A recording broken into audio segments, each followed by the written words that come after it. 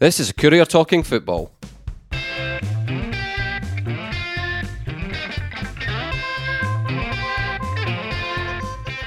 I'm Eric Nicholson, and with me this week are Sean Hamilton, Jim Spence and Alan Temple. Gosh, don't know what a collective noun is for such talent, but there we go. We'll bash on a lot of bases to cover. Derbies, Dunfermline, Saints up at Pittodrie, and we will start with a derby, of course. And Jim, last week we spoke about the importance of, for United and Dundee, of getting the win that kind of took the pressure off a wee bit and gave them the momentum going into this game. Well, neither of them got it. Straight off the bat, where does the pressure lie in this game? Is it equally split for you? I think that there are different types of pressure. I think for Tam Courts, it's his first time he'll pick a team for the City derby. Might be the last, you never know how these things go, No, I mean, I'm only Good joking. luck, Tam. I'm only joking, Tam. No, I mean, it's for Tam, it's his kind of first derby pick. So there's pressure there, obviously, because obviously you want to do well. United are off to the better start.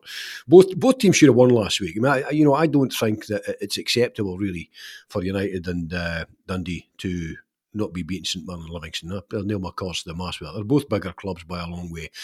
But anyhow, they didn't. Neither did they. They both drew 0-0. Need to find their shooting boots. But there's pressure on Tam Courts in the respect he's starting his United career. He's into a derby game against what to me looks like the strongest Dundee squad in many a long year. So there's also pressure on James McPake because he's assembled just that, a strong looking Dundee squad. There'll be a fairly hefty wage bill at Dens Park. Tim Keyes keeps piling in there and supporting the club as he has done since he came in. So there's different types of pressure on each of the two managers. Tam Courts, many still regard them as kind of a novice, junior football and all the rest, what the kind of the doomsayers are like in this city, so there's pressure on him. A really heavy defeat wouldn't go down well among the Tannadice faithful. And similarly, if Dundee with that strong squad that they've assembled were to take a real doing at Tannadice, then the Dark Blues aficionados would be on the case, and the Dundee powers that be wouldn't be happy either. So there's different types of pressure on each of them, but the pressure on both is to avoid a doing and to win the game. In terms of league position, not hugely important. I don't mean not hugely important. I think, as I said last week in my Courier column, I think it's far better to get off to a good start than a bad start. It can make the difference between top six and scrabbling about in the basement come the end of the season. But there's only, there's 4 points separating the two sides. So a Dundee win narrows it to a point. A United win stretches it to 7 points. So there's differences in that respect. There's different types of pressure on each of them, as a derby game always brings. But there are unusual elements to it. Tam Courts in his first ever derby, and James McPake with a very strong squad that he's assembled, I think needs to be looking for a win. Yeah, Sean. I mean, can we paint this as a team, one team that looks very well drilled already, keeps its shape, strong system against a team, I'm talking about United here, against a team with more sort of mavericks, more individual match winners? Would that be a fair way of painting it? I suppose you could paint it like that, yeah. I mean, I haven't not seen a great deal of Dundee. I have to say that I've seen more of United than I have of Dundee this season. But I don't think Dundee are a side that don't have a sort of grasp of the system, and I think they do as well. But yeah, in terms of the Maverick angle, I mean, yeah, we've spoken before about the makeup of Dundee's squad and the quality that they've got sprinkled from midfield to front, particularly. There are not just one or two, but a good handful. I was going to say, it's more than sprinkle, game changers there, in that squad. So, I mean, that regardless of whether a side has a grasp of their system or not, and again, I'm not saying Dundee don't, but regardless of that side of things, if you've got players with that sort of out of nowhere quality that can change a game, it's almost less important, I think, because these guys can produce something from nowhere. So yeah, there's certainly that element to it. So I mean, it's genuinely quite a fascinating encounter. to kind of look at from this point. And really, I mean, for the big thing is, and maybe we'll come on to this, but in speaking to pals, and yes, I do have a few, believe it or not, both Dundee United and Dundee fans. The Dundee fans seem to be just absolutely dreading it for some reason. And I think so. And I think they usually do, don't they? I think it comes along with just the frankly dreadful record that they've got at Tannadice in recent years. They've really, really struggled to beat United on their own patch for a very long time, actually. So, and I think that, coupled with the news of injuries to Charlie Adam, obviously, and Paul McMullen, who may well be back, but I think that the prospect of losing a couple of key players has got them slightly worried as well. That's my experience from talking to them. I'm not sensing a lot of positivity from Dundee fans going into this one. Well, I think you could pick that out for any derby preview over the years. I just think that's become the natural disposition of the two sets of fans. United, like you say, United have enjoyed so much joy, and particularly in the championship season when they were both there, there was a couple of really, really pivotal results that season. Alan, I mean, you've seen them both in the flesh. I've been impressed by this sort of the how quickly United players and their manager have kind of shown themselves to be on the same page in terms of tactics and, like I say, the way they've been coached, all that sort of stuff. Do you see him? I get the feel of Tam Courts that he's maybe harsh this, but I get the feel that he will try to treat this like any other game, and take the emotion out of it. Or is that me misreading him, or do you think he'll try and tap into the emotion of it?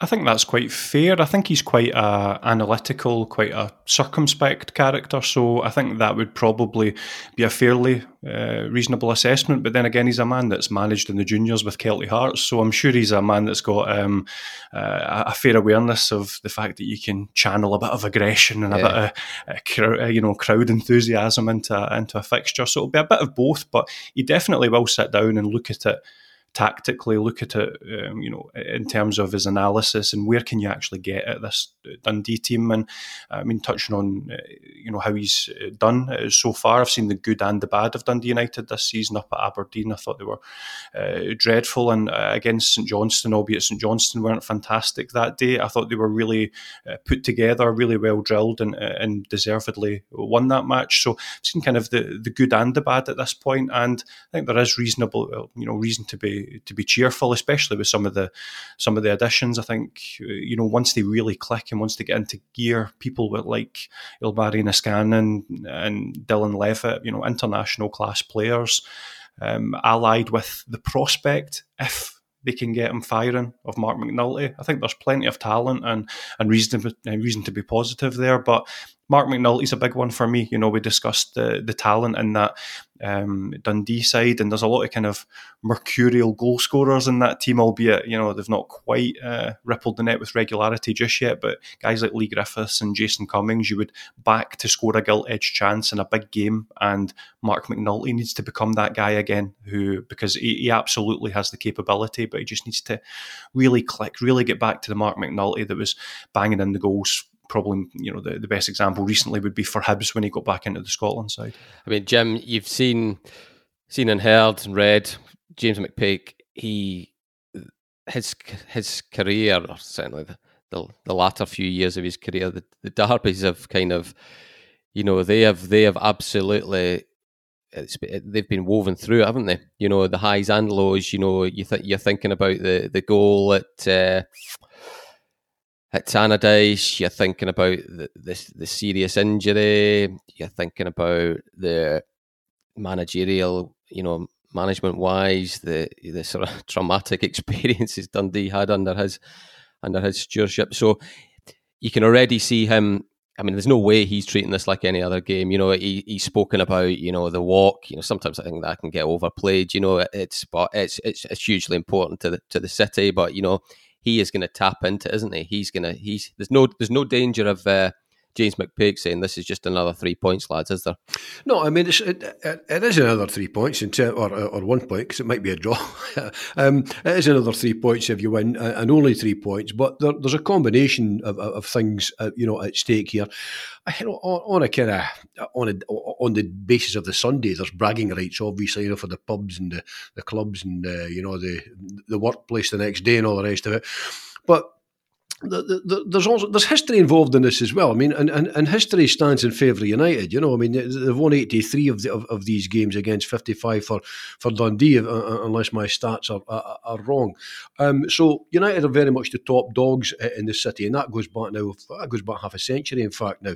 So Dundee are trying to overturn a combination of things going against them at Tannadice, very much so in the derby, and for a good number of years now. And also, I know what you mean about it is only a game, but Tannadice is a peculiar cauldron. The crowd are right on. It's a bit like Tynecastle in that respect. The crowd are right on top of you at Tannadice, and it requires a certain kind of mentality to be able to handle that. And all the chat and the talk and the preparation in the world about dressing rooms being calm and cool and collected and keep your head can very quickly go out the window. All it takes is for somebody to go right through you in the first 30 seconds of the game, chop you almost in half, with all a wild tackle. Yeah. And the next thing we've seen it, players are in a bit, they're shoving, there's a Barney going on, managers are losing the plot, and the whole absolutely love to see it. Yeah, that's exactly what we're looking for. I mean, let's be honest about it. This is Scottish football. None of us are going to denigrate it, but we're not going to see Liverpool the other night. We're not going to see the kind of some of the stuff that we saw in the Champions League the other night. This is Scottish football, and the raw. It's what it is. It's community based. It's tribal, and it's pretty. It can be a pretty rough old trade at times, So this game will be about who wants to win the most. I mean, on the face of it, Dundee looked to me to have arguably a more talented squad. Not much in it, but a more talented squad. And yet, in terms of you look at the league table, and it never lies. They've played 5 games and they haven't won one yet. They've drawn 3 and they've lost 2. So these are the simple facts. Whereas United have won 2. So the game's not played on paper. And similarly, no matter how the two managers try to prepare their teams, it can all go out the window very, very quickly. And that's why I think the experienced campaigners are really important for this. Charlie Adam, if he's fit for Dundee. Griffiths, if he's presuming he's been, not wrapped in cotton wool this week, but he's getting up in his fitness and he's fit. He's got that kind of, he strikes a ball better than anyone in Scottish football. He's, on the run, he gets a half yard to get away from people. But they're both experienced campaigners. I think Charlie Mulgrew's a hugely experienced campaigner who will be, hugely important for United in this game. But, the head can be lost very, very quickly, indeed in a game like this. So, preparations can go out the window really, really quickly in a derby game like this. As I say, the first wild tackle, and you've got 13,000 fans screaming and bawling at you, it can all go up in the air very, very quickly indeed. So, there's history at stake, there's tradition at stake, there's James McPake's record and the ups and downs he's had, Tam McPake's first derby. It can all mean nothing after 30 seconds with the first wild tackle.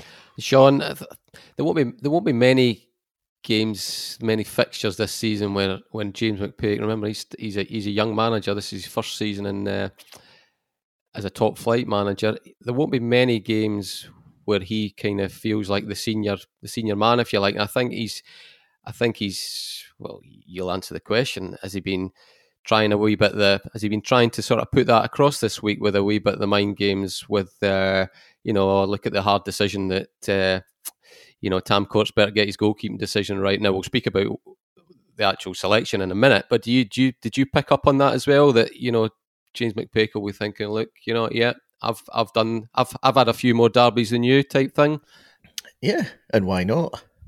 Yeah, no, absolutely. Yeah, absolutely. Yeah, the whole thing about the goalkeeper, and I don't know, it was directly addressed to the goalkeeper question that Tam Courts has got. I feel like if Siegrist is fit, does he throw him in, or does he stick with Carson, who's done an impeachable job, thoroughly decent. So, I mean, it's a head scratcher for him. So, yeah, It's quite amusing, really, to see James McPake sort of casting that up and saying, "Oof, I wouldn't like to have to make that decision." Yeah, it doesn't happen by accident, does it? You're not. No, definitely not. No, it's all fun and games, good pantomime stuff. It puts me in mind of. I know I'm drawn to St Johnstone as always, but Tommy Wright doing it famously with Jackie McNamara at Dundee United before the Scottish Cup final in 2014. Naming his team. Where he basically came out and said, I know what his lineup is now. And he did. Well, he did. So these things can, whether they win you games or not, I'm not entirely sure, but they can certainly they can give you a wee psychological edge, I think, if you use them correctly. Players like to feel their manager's in control during a big week, don't they? I think that's a reasonable thing to say.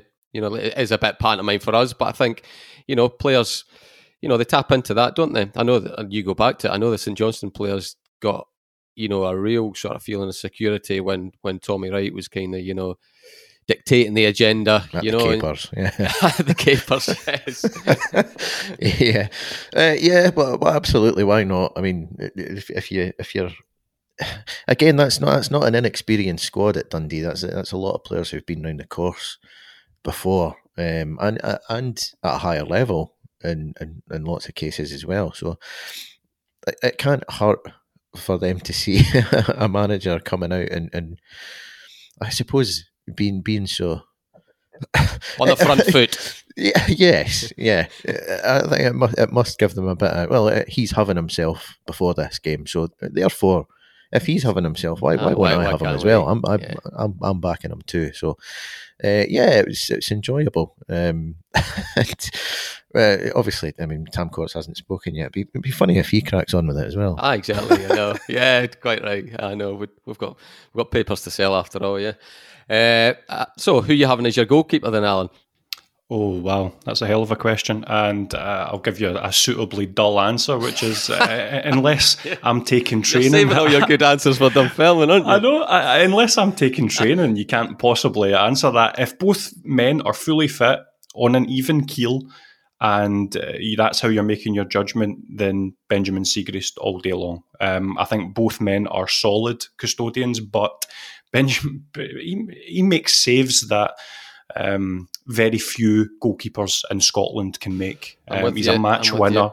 No goalkeeper made more saves in the Premiership than Benjamin Siegrist last season. So it's a great choice for Dundee United to have. I mean, that's the thing that we do need to say. You've got a choice between two really top-notch, reliable, steady goalkeepers. It just happens that one of them, I believe, has the capability to pull off something really, really special on the day. And yeah, if it's an even keel, then I think you go Siegrist. If you're erring on the side of caution and slightly concerned about is he 100%, then go Carson, because he won't let you down. No chance he'll let you down. Or how Carson takes it, because I think United's plans re the goalkeeping situation. I think they didn't obviously you can't predict the injury. I think they were expecting Carson to be the number one and Siegrist to have moved on.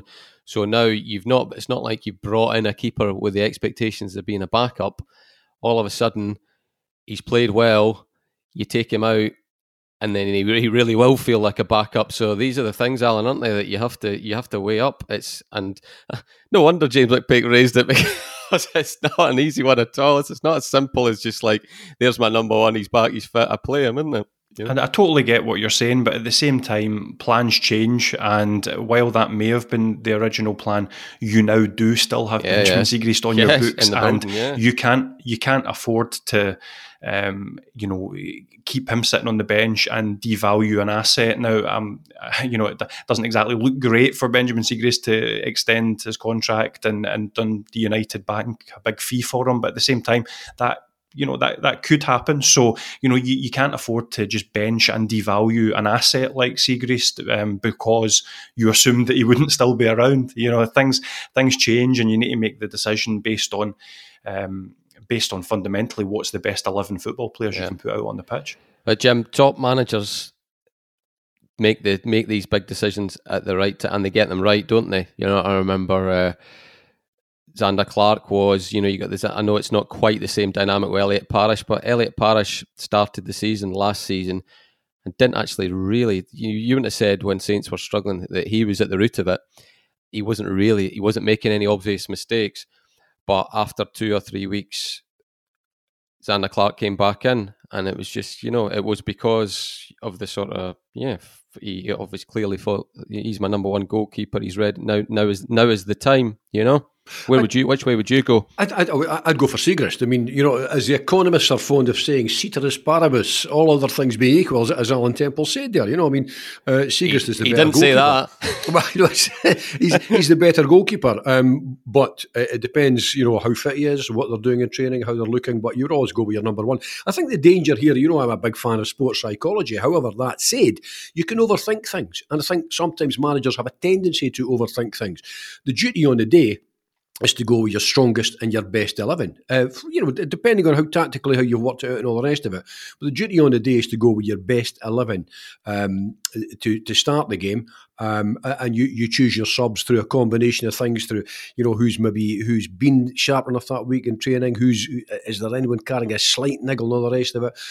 If Siegrist isn't carrying any knocks or any of the rest of it, I don't think you can go on the basis that you don't want to upset Carson's confidence. Is he a fragile flower? I don't think he can be. Most football players are mentally pretty tough characters. They've got to be. It's a game which provides as many knocks, probably more knocks than it does comfort blankets. So you've got to be a tough character, and you can't work on the basis that Siegrist might be away in the January windows, so we better keep Carson happy. We brought him in thinking that you've got to go with your strongest squad, your strongest team, the strongest squad about you. That's how you go with it. And if both men are fit and able and ready to go, I would go with Siegrist. Sean, Dundee. There's a few selection things bubbling under the surface there as well. The possibility of Charlie Adam being back has been teased. I think we're expecting McMullen to come back. I think James McPake said, he possibly could have been risked last weekend. So you put Charlie Adam back in it if he's fit, just purely because of his big game nous and experience. And are you expecting that to happen? No. No. I mean, if he is fit, then I think you play him for the reasons that you've just expressed. Whether he will be fit or not is another question. I don't think he will be. And now that's not based on any insider knowledge or anything like that. I'm pulling it out my arse. Quite frankly, you just read a text from Charlie, haven't you? Come on, open up. Yes. Be honest. No, definitely not. But I think what's notable to me is that, I mean, last weekend, maybe, to be fair, maybe Charlie's at the capers as well, but certainly last weekend he's actually speaking to Alan Temple, who's here, and saying that he would have sort of different duties on Derby Day. That was good of him. Come on, Alan, was Charlie at the capers? You're the man that looked in the whites of his eyes. Let's put it this way. I asked him specifically how his injury was getting on, and he told me he was feeling good, but he did not tell me he was feeling like Lazarus and ready to stride on at Tannadice. So it's been a hell of a turnaround in the last couple of days. He was speaking about the fact that he was relieved that it was only a 6-week diagnosis, and how it's disappointing to miss some big games coming up, but he'll still have duties in the stand, mic'd up and talking to James McPake and giving him wee tactical tidbits from the stand. So he was speaking like a man that wasn't expecting to play. However, maybe he went into training on Monday, did a wee run and got reassessed. I've got no idea, but if I had to call it right now, I'd be calling mind games, big mind games. So he's not playing in goals, no. No, I would agree with that. That's where I'm taking my position from. The fact that you've got a guy last weekend who seemed fairly certain that he wasn't going to be taking part, and then through the week you've got the manager going, "Oh, he's a quick healer." Aye. By the sounds of it, I don't think Callum Davison will be expecting to face him either in midweek. But there we go. But that's hanging in the background, Alan. Actually, isn't it? You could make it if you took the surgical clinical look at this. both teams have got bigger games in midweek than they do on Sunday, or do they? That's a really interesting question. Yeah, I mean, when you talk about the opportunity to reach Hampden and the fact that, St Johnstone showed last season that, it is a realistic prospect to win a trophy or trophies, as it turned out to be, that does, I think it's given every club in Scotland that's still involved in these sort of competitions a real shot in the arm, a real boost that something magical is possible. So yeah, I mean, there's an argument that could be made, but when you consider the fact that these sides haven't played each other since December 2019, it's hard to kind of shrug off and be all kind of cool about it and say, we've got a bigger game in midweek. It's Derby Day. This is, it should be the biggest game on the, before a ball's kicked, it should be the one you're circling on a calendar. So loath to say the one in midweek is bigger, but if you were to step back and look at it analytically and bigger glories that could lie ahead, then, you could make that argument. Quick, Sean, give Tam Courts a text before he does his press and tell him that's the line. We've got a bigger game in midweek. Right. I'll come along the line then, Jim. How do you see it going? I've got a sneaky feeling that Dundee could win this one. Looking at it on paper, they have a very decent squad. I think much depends. Listen, I'm in the school of thought that I'll eat my hat if Charlie doesn't start this game. I think there's a touch of mind games going on here. Or if not start, make an appearance at some stage of the game. I may well be wrong. It wouldn't be the first time. You think Mr. Temple's been had? You think he's been had? It wouldn't be the first time. Yeah.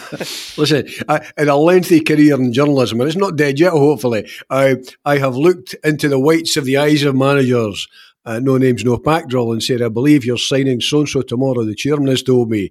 No, came the lie. We're not. So I believe nothing I'm told anymore by football managers and players. They've got to do it. You absolutely understand why they do it.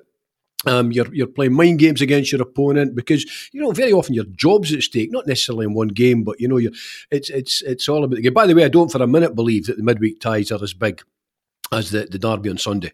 The chance to reach a semi-final in the Scottish League Cup is great, but it is only the League Cup. The opportunity to stay in the Premiership is the key thing when it comes to money and keeping the lights on at Dens or Tannadice.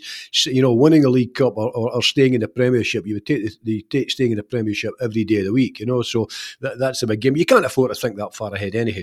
But looking at it on paper, Dundee, I think, have got a great chance of winning this one, but it's not played on paper. United are the forum team in terms of the league starts and all the rest of it. I think it's a combination of things. If McNulty can find his lethality in front of goal because he's mobile, he's sharp, he bore down in goal against St Mirren and missed a sitter midweek, but it was the smartness and the alacrity with which he left the defence standing. Once he gets his eye in, and if he can do that on Sunday, then he could be the difference between him, and Mulgrew, I think, at the back are key men.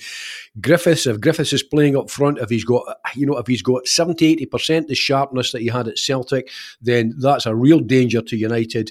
If Charlie Adam is playing, and I've got a sneaky suspicion he will, the range of passes, the free kick ability he's got and all the rest of it, I think puts Dundee at somewhat of an advantage over United. So I've got a sneaky suspicion that Dundee could win this one, so I'm going for a draw. Oh, no. I'm putting you down as a Dundee win. Right, we've got one for a Dundee win. We'll chop out that draw bit, Sean, when you're editing this. Okay? Right, one for a Dundee win. Sean, we're going, you? But my prediction is Jim will be eating his hat, first of all. I'll have to find one. Charlie Adam will not be starting. In terms of the game... You're not fun anymore. So Johnson can't win this one, Sean. No. And the other thing that I thought was notable there, Jim, was it's just the League Cup. This is what happens when you support a team that doesn't win trophies, isn't it? That's it. You just... I didn't mean to be quite as How dare you denigrate one half of St Johnstone's double? Come on. Anyway, come on. Who's winning? I actually think Dundee might win as well. I've got a sneaky suspicion that Dundee could get something. Alan, we get a clean sweep.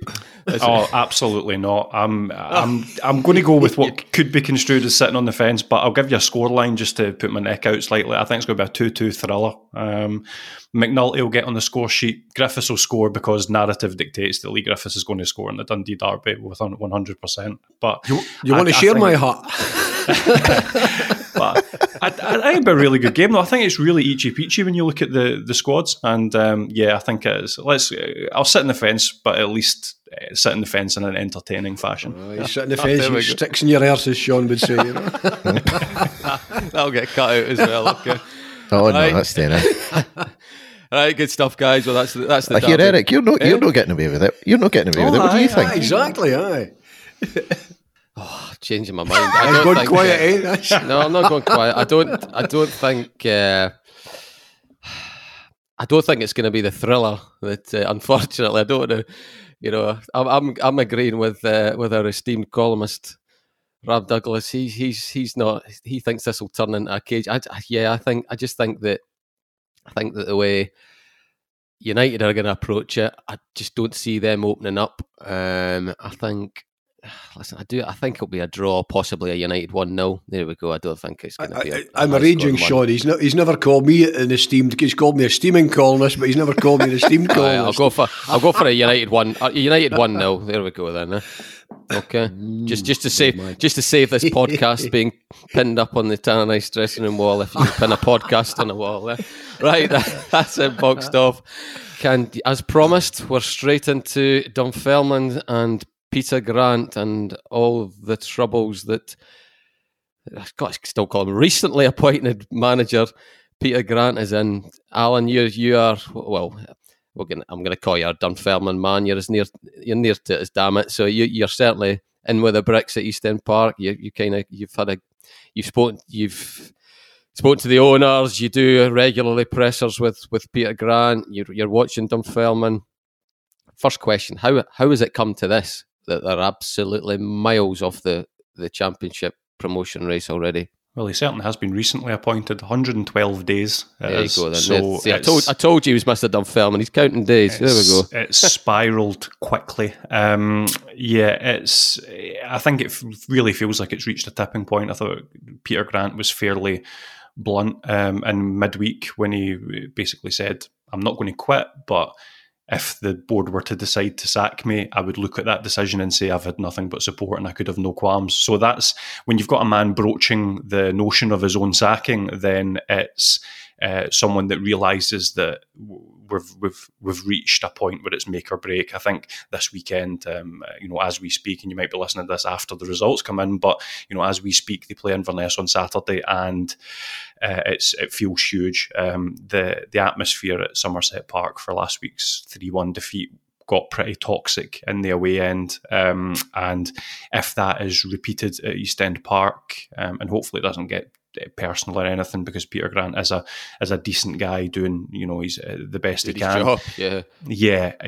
Hopefully it doesn't get too nasty. But if the atmosphere does turn at East End Park, I think a decision will be made, because this is, you were as giddy as a schoolgirl this morning at the prospect of nailing me to the wall on my Dunfermline for the title prediction. So, and I'll tell you, and that's the reason why a decision. You had Kelty Hearts as well, did you? Because I can fall back on that, but it's because a decision has to be made, because it's a squad that people were looking at and thinking maybe they could win the league. And I mean, joking apart, they should have been absolutely nailed on title contenders, with the squad that they have. I mean, how has it?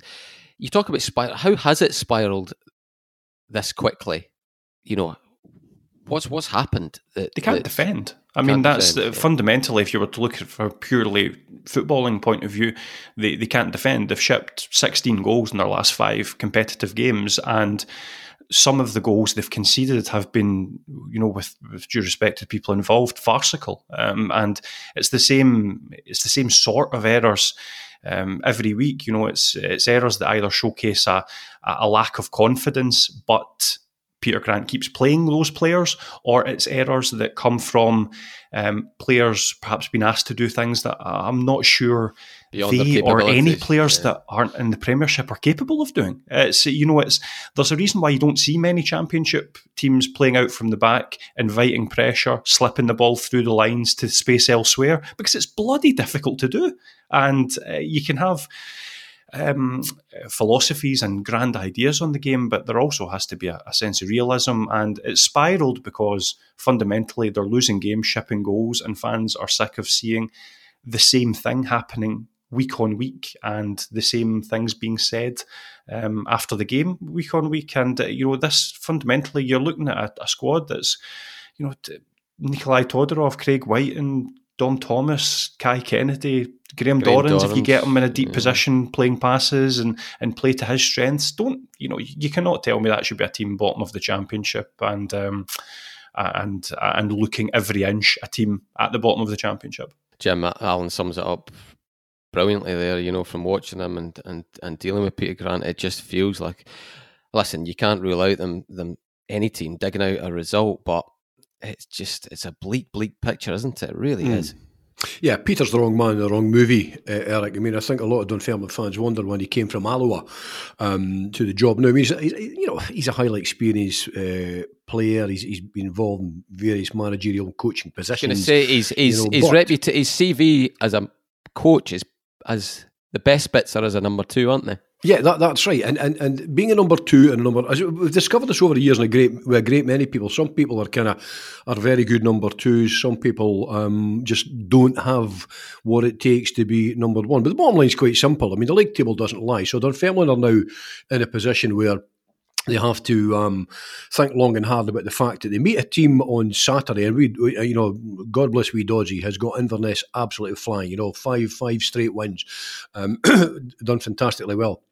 14 points of difference between the two sides. Now, I would hazard a guess that Dunfermline are a better resource side than Inverness. They're certainly a better supported side than Inverness. They're certainly a club with kind of bigger tradition and all the rest of it. No harm in Inverness. A higher ceiling, aren't they? They've definitely got a higher ceiling. And they face, coming out of a game on Saturday and at East End Park, which is really dangerous because it can be a pretty volatile crowd there. They face coming out of a game where they are 17 points adrift of the league leaders, having played, well, by then they'll have played 5, Inverness will have played 6 games. I mean, that's just unsustainable. I think the hammering that they got from Arbroath, and I know that Arbroath have, hammered Hamilton the week after as well, and Dick's done a fabulous job down there.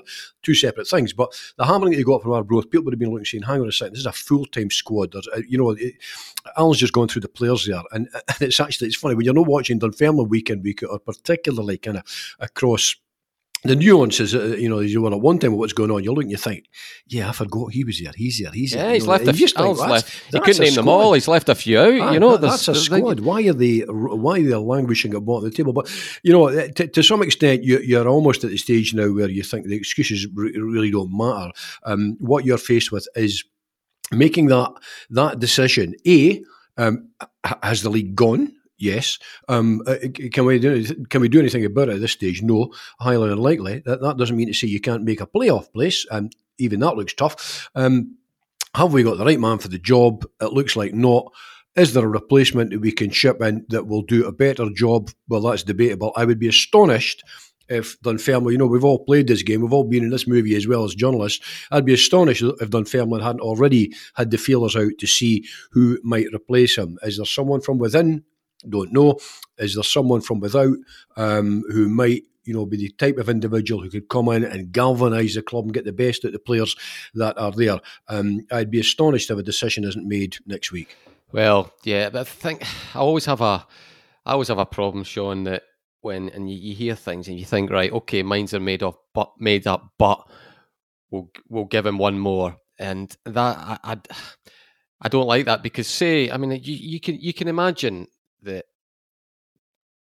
Dunfermline could, it's a one-off game. Inverness aren't Rangers or Celtic, they're a team that's doing very well at the moment, but Dunfermline could win this game, and then all the things that Alan says are still true, but then you're losing a few weeks. I mean, I go, but as I've said in this podcast a few times, I'm a Liverpool fan, so I pay attention to all the stuff that happens there, and one of the best decisions that the best decision that Liverpool ever made was getting rid of Brendan Rodgers. But they did it after he drew at Everton, which was a perfectly reasonable result. The results hadn't gone horribly wrong at that point in time. They had a dodgy season the season before, but they basically made the decision because they knew they just knew, and Jurgen Klopp had come on. You thought, why do we wait till he loses a few more games, then we go and get Jurgen Klopp? You move. So I'm not saying Dunfermline will have an equivalent of Jurgen Klopp hanging in the background, or even though they've got German owners. I think Jurgen's quite happy to see out a couple of years at Anfield. But you know what I mean, Sean? This whole delaying things. If we can all see what's happening at Dunfermline, it doesn't feel like the right fit. It felt like me as if they should have done this on Sunday past. Yeah, certainly an argument for it, 100%. I mean, we've looked at some of the results when we've spoken briefly about Dunfermline before, and losing 2 home games at the start of the season, and in a bad fashion, by 3 goals to Partick Thistle and Arbroath.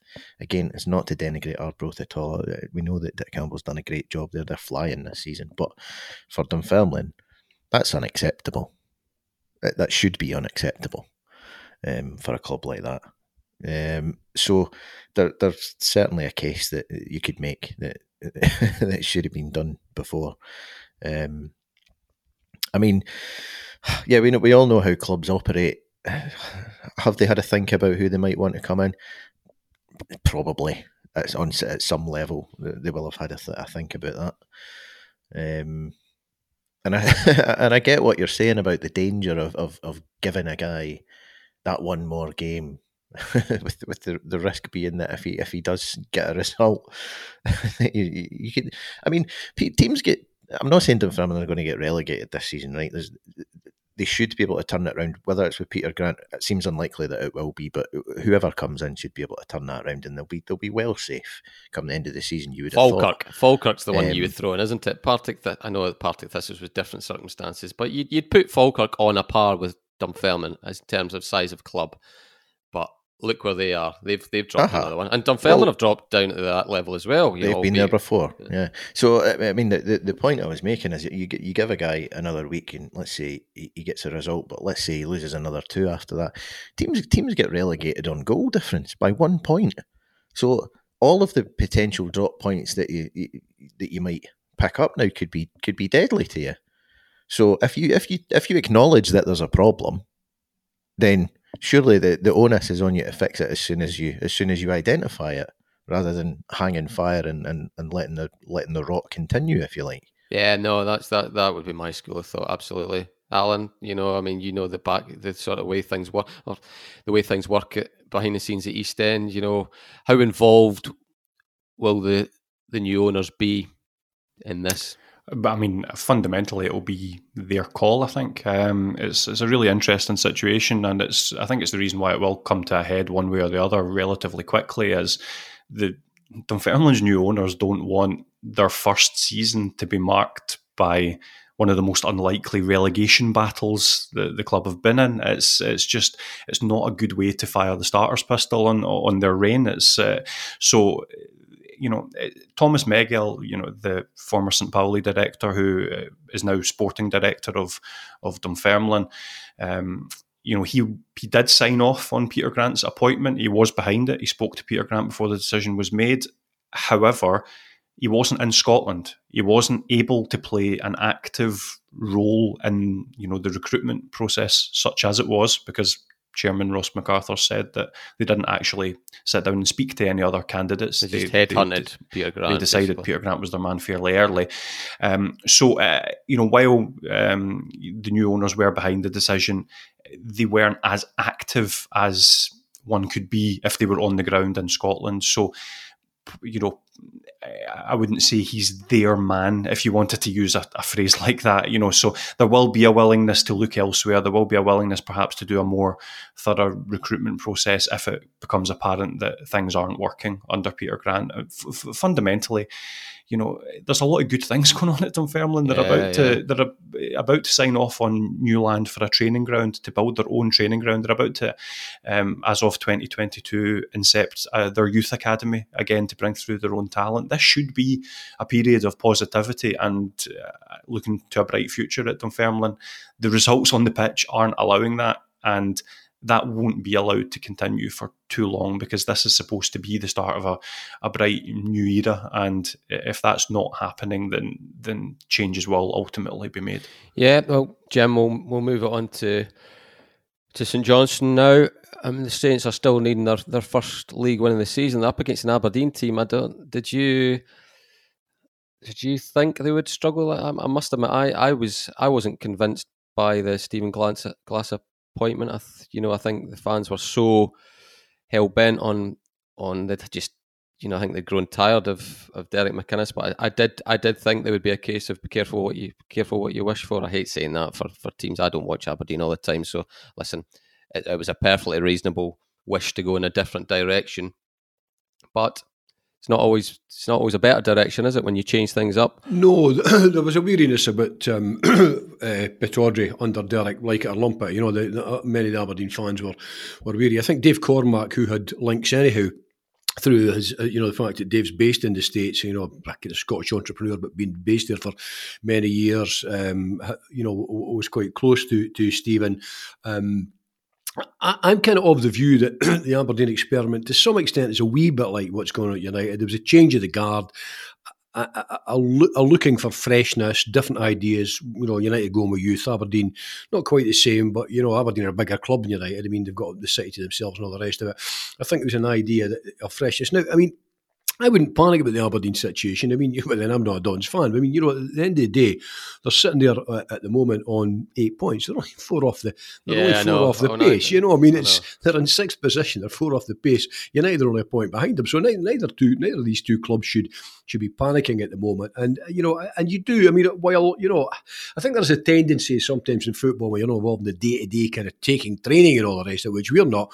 To be a bit flippant about how people gel and mould, but people do over a period of time in training and then in games on Saturday. Dressing rooms get to know each other with new players coming in and all the rest of it. So I think you're a long way from panic, I think, at a club like Aberdeen at the moment. But the truth of the matter is they are one of the big 4 or 5 in Scottish football.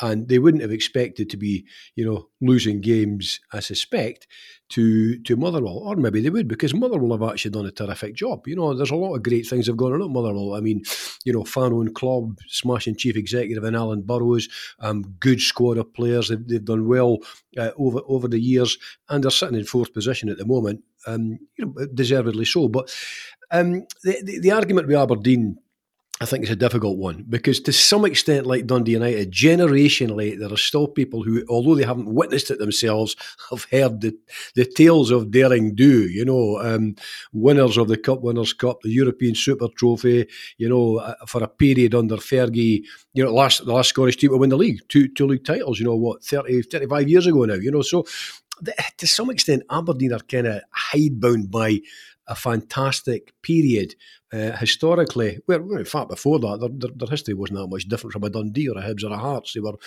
occasional winners of leagues and cups and things like that. But the Ferguson period cemented them as really, really something special. The third, in terms of appearances in Europe, the third most successful Scottish club of all time. United just behind them.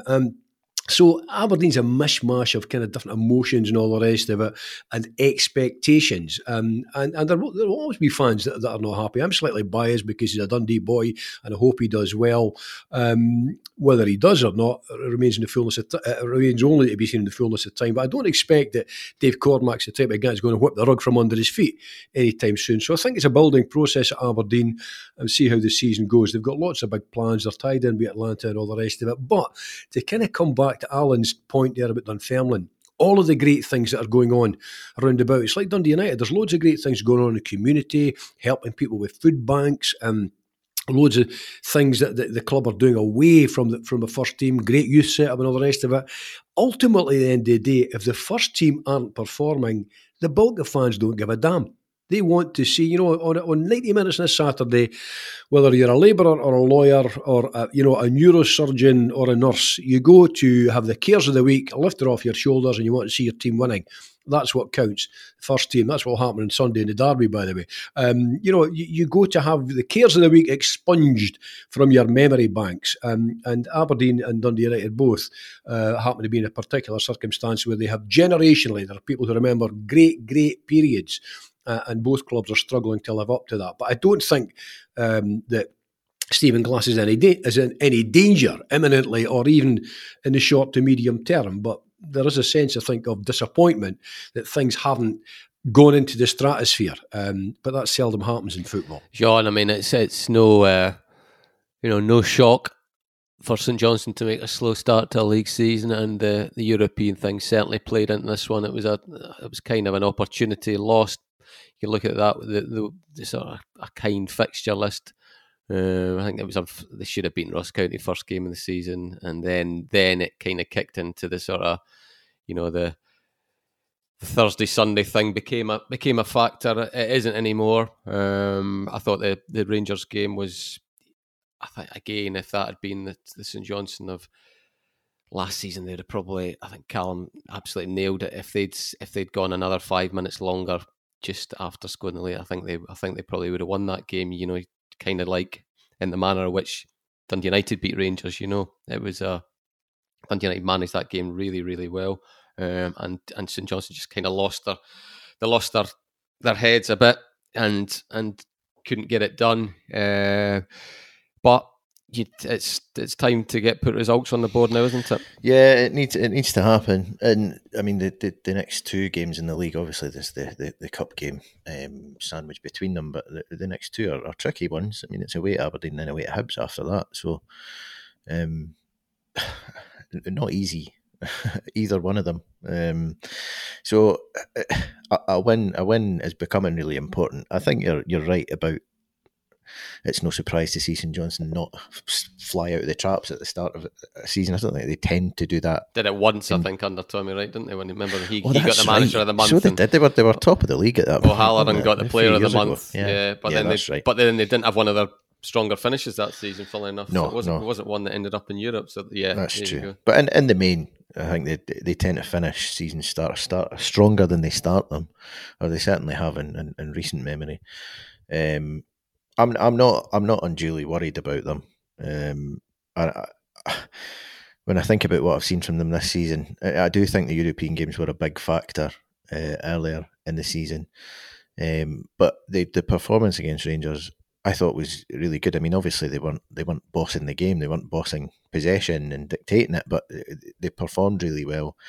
They did their jobs really well, and certainly what I saw from maybe two key positions, if you like, at the back, where you might worry about the impact of Jason Kerr going. I mean, James Brown did really well, and Hayden Muller, I think, from what I've seen of him so far this season, the more he plays, the better he's going to get. I think he's a right good player, so I'm not unduly concerned about that. And actually, the middle of the park as well, what I saw from Ali Crawford against Rangers, I was really impressed with.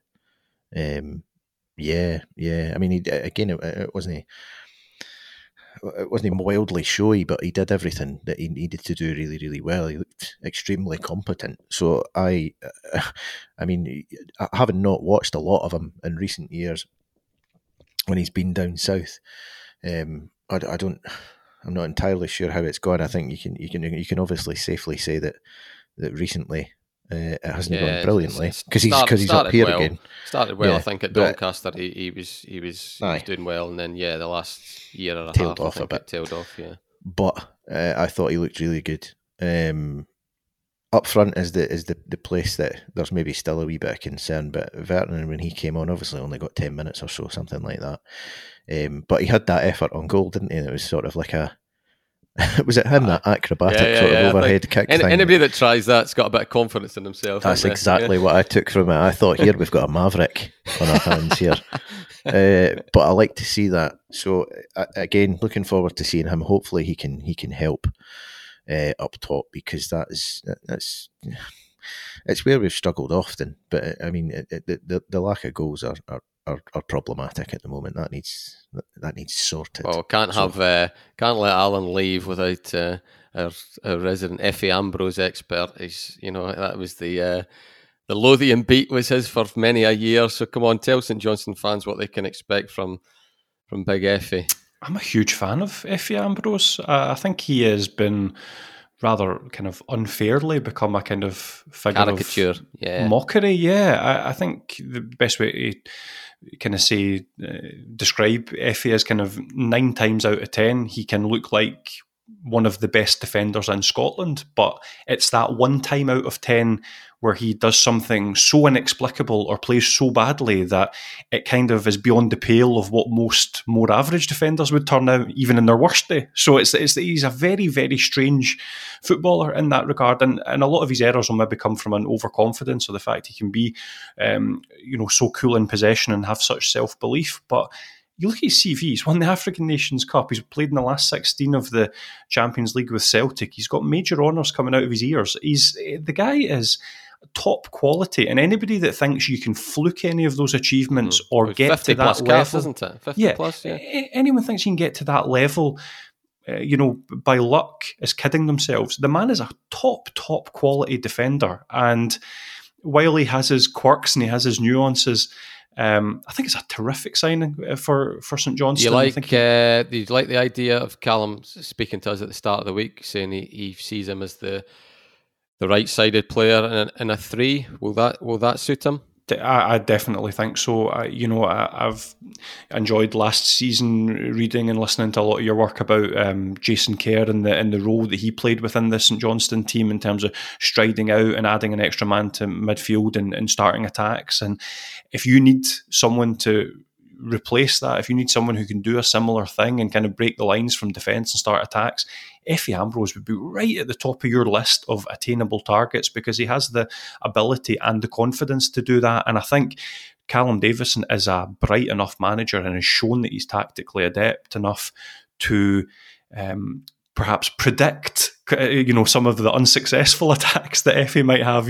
On those occasions when he loses the ball, I don't feel like a Callum Davidson team would be caught out by that. I think he would make sure there's cover. He would make sure that there is the stage there for Effie to play his best football whilst eliminating some of that risk. So I think it's a cracking signing. Jim, last word to you before we wrap up, because we didn't get the chance to speak. It happened on Saturday morning, and just with the games and everything, it kind of got, it was maybe a wee bit strange time, and it got glossed over a wee bit. Callum Davidson signing that new contract. Now, we all know that, contracts are contracts in football, and that, if a big club came in for Callum Davidson, he would be, he could well be away. But it was did you see it as an important symbolic thing as much as anything else, and just a galvanising thing for St Johnstone that, here I am, I'm signing my new deal, we go again type thing? Yeah, absolutely. I mean, in the wake of what happened, we're losing 2 of their top performers, their double winners. I think Saints fans needed something to lift the gloom a wee bit. I mean, it sounds bizarre to say lift the gloom for a club that have achieved something historically that few others will ever match, let alone themselves. So I think that was important. And I know that there will be all the caveats. Undoubtedly, there will be a compensation clause in there and a release clause should some big English club come in, which I suspect they will do in the fullness of time, with some major offer to prize Callum away to their employment. But I think, it was a big boost, both for the club, both for Saints, good for Callum as well, and good for the dressing room, because it gives a sense of continuity and a sense of stability. So I think it was a good piece of business by Saints, a really good piece of business. Good stuff. Well, thank you, gentlemen, and we'll look forward to the derby and all the I was going to say thrills and spills. You might not get thrills and spills at East End Park, Alan, but let's hope for some wins, And I don't know Peter Grant. I don't, but from what you say of dealing with him, he's been a pretty sort of, he's not ducked any questions and all the rest of it. So you just hope that the way things pan out, it doesn't get ugly, shall we say? Well, thanks again, guys, and thank you very much for listening.